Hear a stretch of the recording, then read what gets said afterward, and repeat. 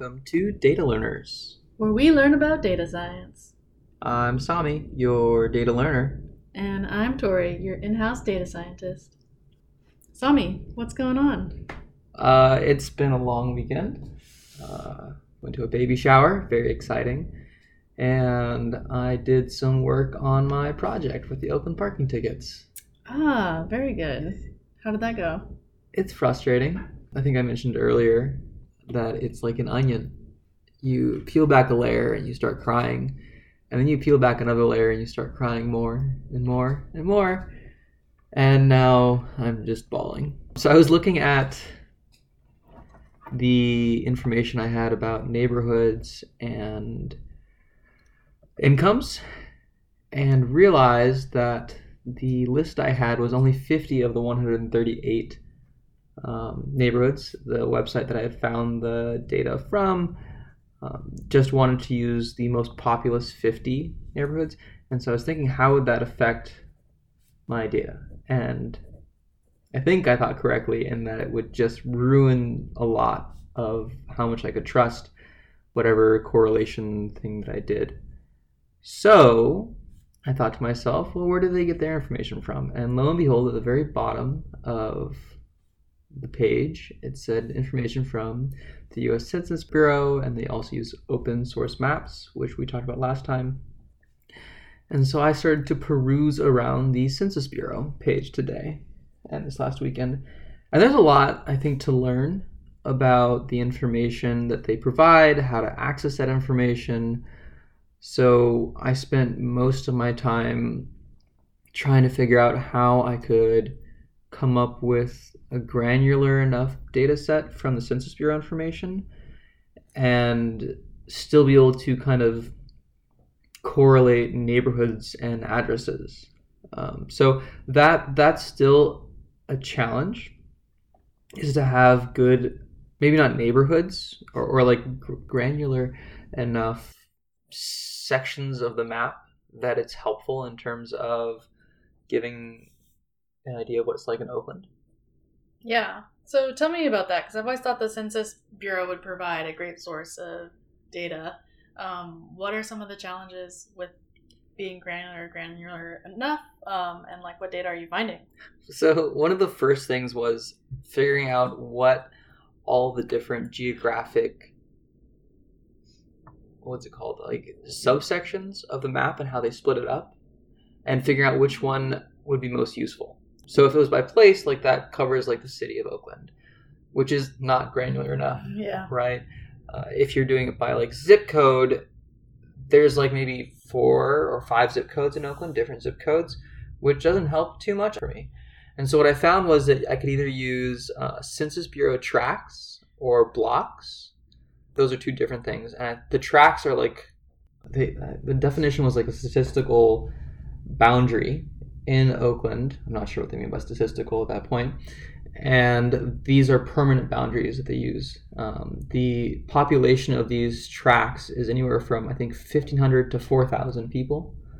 And so my thought was, well, if I have the income information for those tracts, it's actually more granular than neighborhoods would be.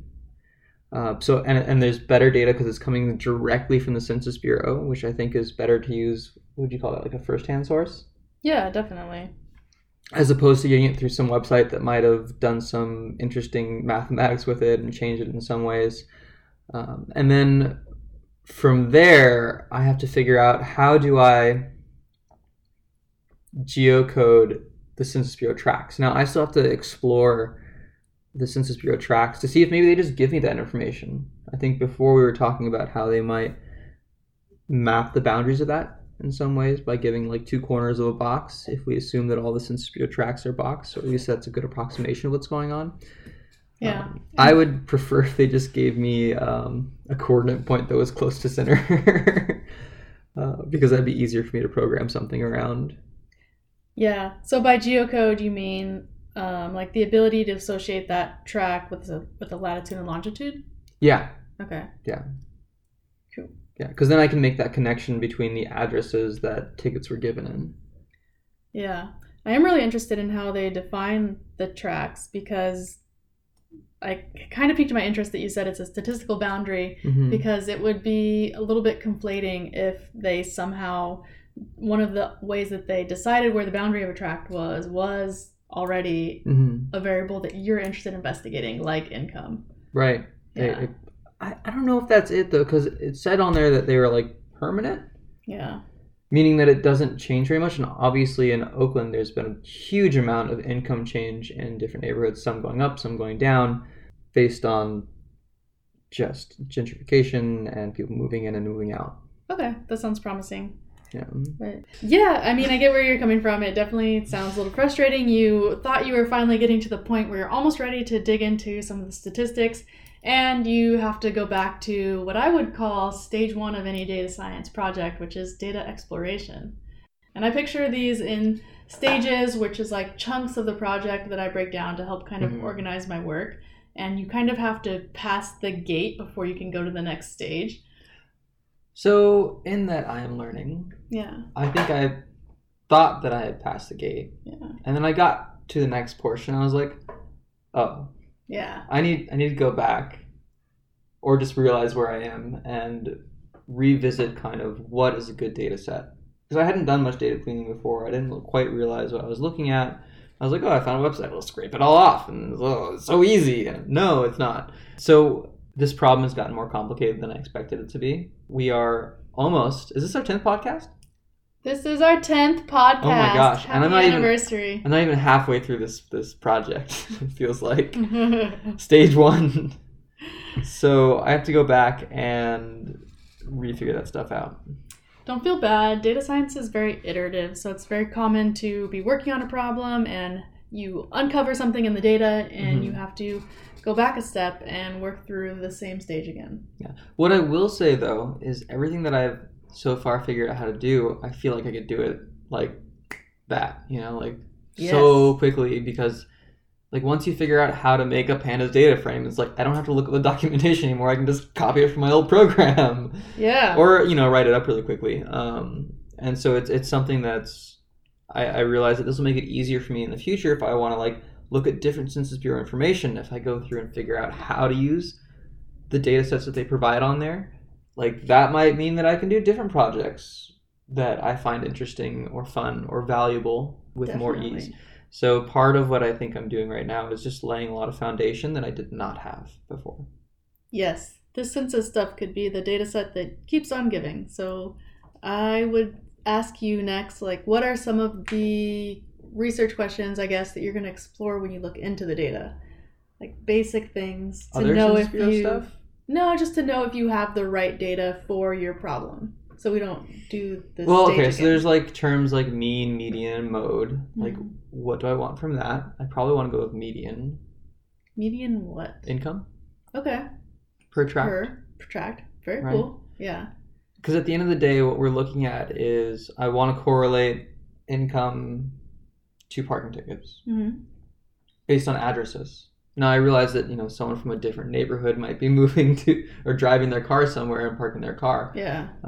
So I'll have to definitely watch out for when you have more shops and such, in downtown Oakland. I don't know if I want to include that because there's probably a ton of parking tickets that are just people who don't live there. They're driving into the area, parking, and then moving elsewhere. Yeah, that's a good kind of edge case that we could walk through if you want. How are you going to deal with residential versus commercial? Does the data kind of deal with it in and of itself? Because if it's a commercial district, it won't have a median income. Or are you going to have to incorporate a third data set to figure out what is commercial and what's residential zoned areas? So I think that I can figure out from the Oakland parking ticket data what kind of ticket it is versus if it's street sweeping or if it's a meter. Ah, okay. So you're if it's street sweeping, looking into street sweeping. It's probably residential or someone who lives there. Yeah, I see what you mean. Versus if someone didn't pay their meter, it's probably someone who doesn't live there. Ooh, that's a very good finding. Yeah, and your ticket data has the reason there. Well, it has the price of the tickets. Okay. And I believe it has the reason as well. As someone who has gotten many Oakland parking tickets, I can tell you that it does usually say something like that. Yeah. What I'm curious is that a standard value that is basically programmatic, like, or is it the parking officer actually typing in a reason? Because that would be messy. I think they type in reasons because there's disputes that you can have for tickets. Like, for instance, one time I got a ticket that said I was parked outside of the parking lines that weren't actually clearly demarked on the street. And it said the reason on the ticket that I got. So I believe that the data I have gives me the reason as well. Ooh, okay. And I think that I could probably figure out what the reason was through a lot of different means and having to use... Like so for instance, if there are a surge in tickets on Tuesdays and Wednesdays, or Tuesdays and Thursdays, because they do street sweeping twice a week at a specific time, that's something where I can get from the data that this is street sweeping. But that could also be like a lunch rush. Yeah, and there's so much that could go into deciding what counts as a surge or not. I think that the reason for the ticket is on there. Okay. On the data. Okay. Yeah. So you have 2 or 3 problems that you want to solve next. First, you're going to look at the data and try to figure out the census data. Does this have what I actually need in terms of the longitude and latitude data associated with some income boundaries and income? Yeah. 2 is figuring out if your ticket data has the reason for the ticket or something that you can use. Because that'll give me an idea about if I'm dealing with residential tickets versus not. I guess a proxy is what we're looking at there. And potentially the third thing that you wanted to do was then figure out, obviously, how to join those 2 data sets. But maybe we don't have to overload you with that right now if you don't want to. Well, I don't think I could do that in a week. No, definitely But I think joining the data sets would not be terrible. That's either going to be me using boundaries of those Census Bureau tracks. And that's an easy, does it rest between these 2 geographic latitude, longitude coordinates? Yeah. In the X and the Y direction. And then the other one is, if I don't have the geographic, the coordinates of the southeast and northwest corners of a data track, because you can make a square out of that, what I could just use, if there is a latitude, longitude of the center or somewhere inside of that Census Bureau track, I can do a nearest Census Bureau track. Yeah. But then I have to do a adjacent neighborhoods test to see if they're more similar to being adjacent neighborhoods, and that's a whole another problem that I don't want to talk about right now. No, I'm hoping that every address will fall neatly within a census tract so you can get through with the first part of the data. Yeah, this is getting to be a little frustrating. I just want to do it. I know. That's okay. That's what you get when you work a full-time job and try to do a big project on the side. I think you're making great progress. Thanks. Okay, I read blogs and send graphs sometimes. I was looking at the differences between a data scientist and a data analyst earlier this week. I don't know if that was the best. Tell me what piqued your interest there. Well, I think we had talked about, how does one get to be a data scientist? Yes. And that being a data scientist there's no entry-level data science position. Yeah. Right? If you want to be a data scientist, I think it's 2 routes you might go through. One is being a data analyst for a few years. By a few years, it's 3 to 5 years? Maybe less because there's it depends. more need right now. Depends how you can leverage it, who you're working with, how much movement there is in the company. If you can get the title, basically. Yeah. And answer the technical questions on interviews. The other thing is you could be a data engineer, which is closer to being a developer in a lot of ways. And so I was like, let me just Google search this, because what do I do with all questions in life? I asked Google. And then they charged me $700, which they've kindly adjusted and refunded me my money. Very kind people. Thank you, Google. Thanks, Google. So I found this article on, what was it? Springboard? It's a blog for, I think, a boot camp of some sort. And they had a really funny 4-way Venn diagram. The 4 sections being communication, statistics, programming, and business. Okay, I can see it. So it's 4 oblongy oval shapes all overlapping to varying degrees. Yeah, and each different overlap is like a different role in the data scientist Venn diagram. Kind of looks like a lotus flower. I can see that. Yeah.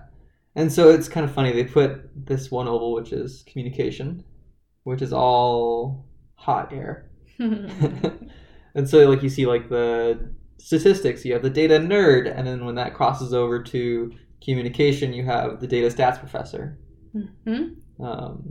Sorry, stats professors out there.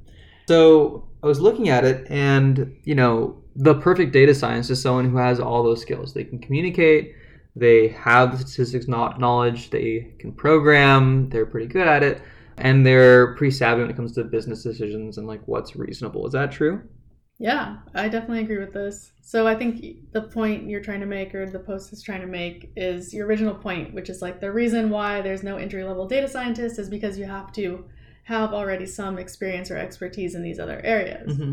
So you can kind of look at this weird oblong lotus-shaped Venn diagram as kind of like a path to how you might want to get to whatever place you want to be, right? That's true. If you're starting off with a statistics background, all right, so let's learn some programming next, right? We can probably ignore the communication stuff, just be a normal person.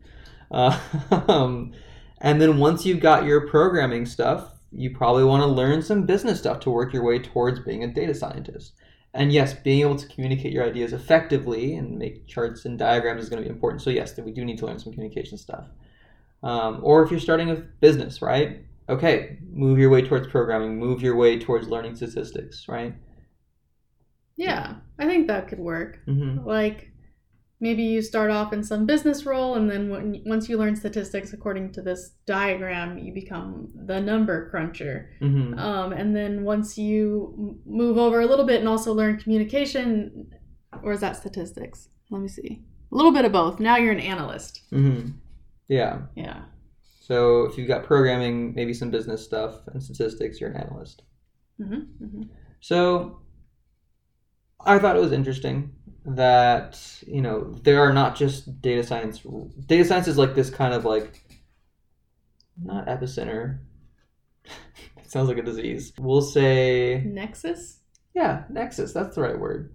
Of all these different skills, which is interesting because there's a lot of different ways you can go with this. If you wanted to just go hard on the comp sci stuff, like, go for it, right? You don't have to make your goal at the end of the day to be data science on your way there. Yeah, that's a great lesson. I would actually encourage more people to be flexible in their job hunt. Because the data engineer and the data analyst career paths that are adjacent to data scientists are both great, I think. Yeah, and you were mentioning some stuff about that too. As a data analyst, what did you say again? I forgot. So I think that there's actually more, in terms of raw numbers, job openings for data engineers. Okay. Yeah, and I think the pay scale is pretty similar to data scientist. And potentially that field is even growing a little bit more quickly because there's new titles coming into play, like machine learning engineer, that are kind of like a data scientist that's very engineering leaning, or even an engineer who's worked close to a data scientist. Or so you're doing all the data science work, but without like looking for specific trends or outcomes. Like, you're not asking the big question, but you're making sure the big question can be answered. Is that what a data engineer does? No, I think a data engineer is more like someone who is helping to set up the data pipelines to make sure that the data is in a place that the data scientist can access it. Okay. So you're not really manipulating data? Not in like the statistical way. Cool. So you can kind of just leave stats out of it and learn the programming sides of it. Yeah. I guess my question there is like, if becoming a data engineer is working on data pipelines, how do you learn to be a data engineer without really having any real data pipelines to deal with? Yes. So this is always so interesting to me. Like, companies just hire computer sci graduates with a bachelor's degree, and the interview questions that are asked are very kind of like these esoteric academic questions about like, how would you code this algorithm from scratch to sort this list, which is nothing like what you would do day to day as an engineer. So they're just testing your basic comp sci knowledge in general. Yeah. Like a bunch of random questions like, If they get 7 out of 10, they probably know their stuff. Yeah. Okay. Honestly.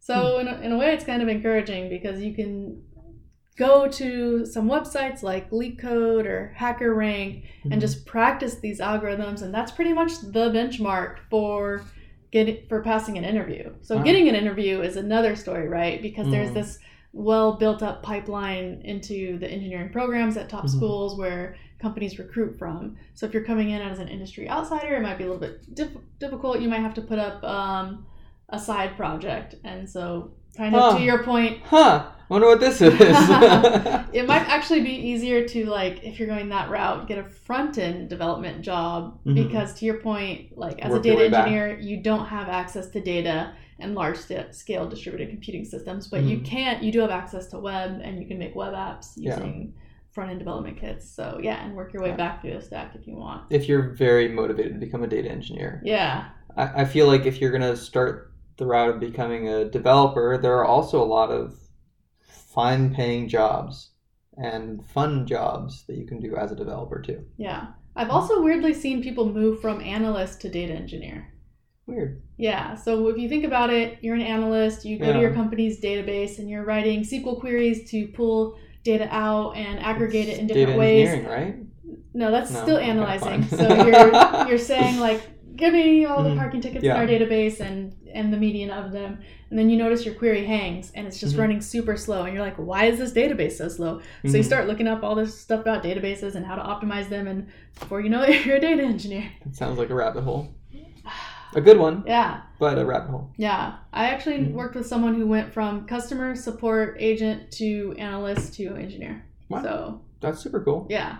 I think once you get your foot in the door at a company, you'll have data that you can play around with, systems that you can play around with, and you can just prove yourself to your team and your bosses and get that next level up. Cool. All right. Yeah. So there's a lot of different career paths or a lot of different things. Your end goal does not have to be data scientist, even though it sounds really cool. Yeah. It's part of the hype cycle. Data engineer sounds cool too. Yeah. Your end doesn't have to be data science, and your beginning doesn't have to be a PhD. Yeah. So. And I think at the end of the day, it's more about finding something that you can enjoy doing and that challenges you from day to day. For instance, I don't necessarily want to just communicate to people all day long, right? That sounds kind of boring. Nor do I want to be a salesperson. I'm sure there are a lot of people out there that would love to be a salesperson. Or head of IT, where you're helping fix people's problems. That sounds like a wonderful job, but maybe not something I'd be interested in. I'm much more interested in solving problems about how to look at things in perspective and that kind of stuff. So it's a lot. We'll figure it out. You'll get there. Yeah. Just focus on census data. Start crying because of the onions. Because of the data onions. That's normal. It's part of the data process. Data onions, is that a thing? No, but that feeling is. Now. New podcast name. Data onions. Data onions. Maybe.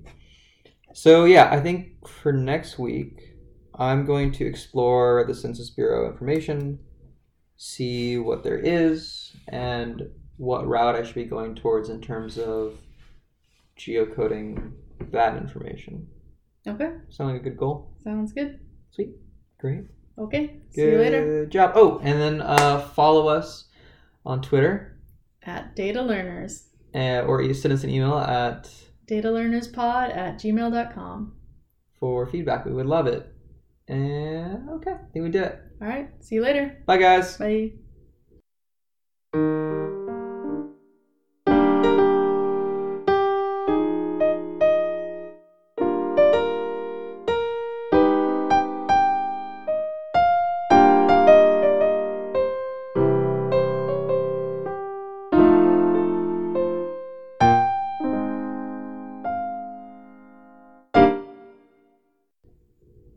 Shut up, Nexus.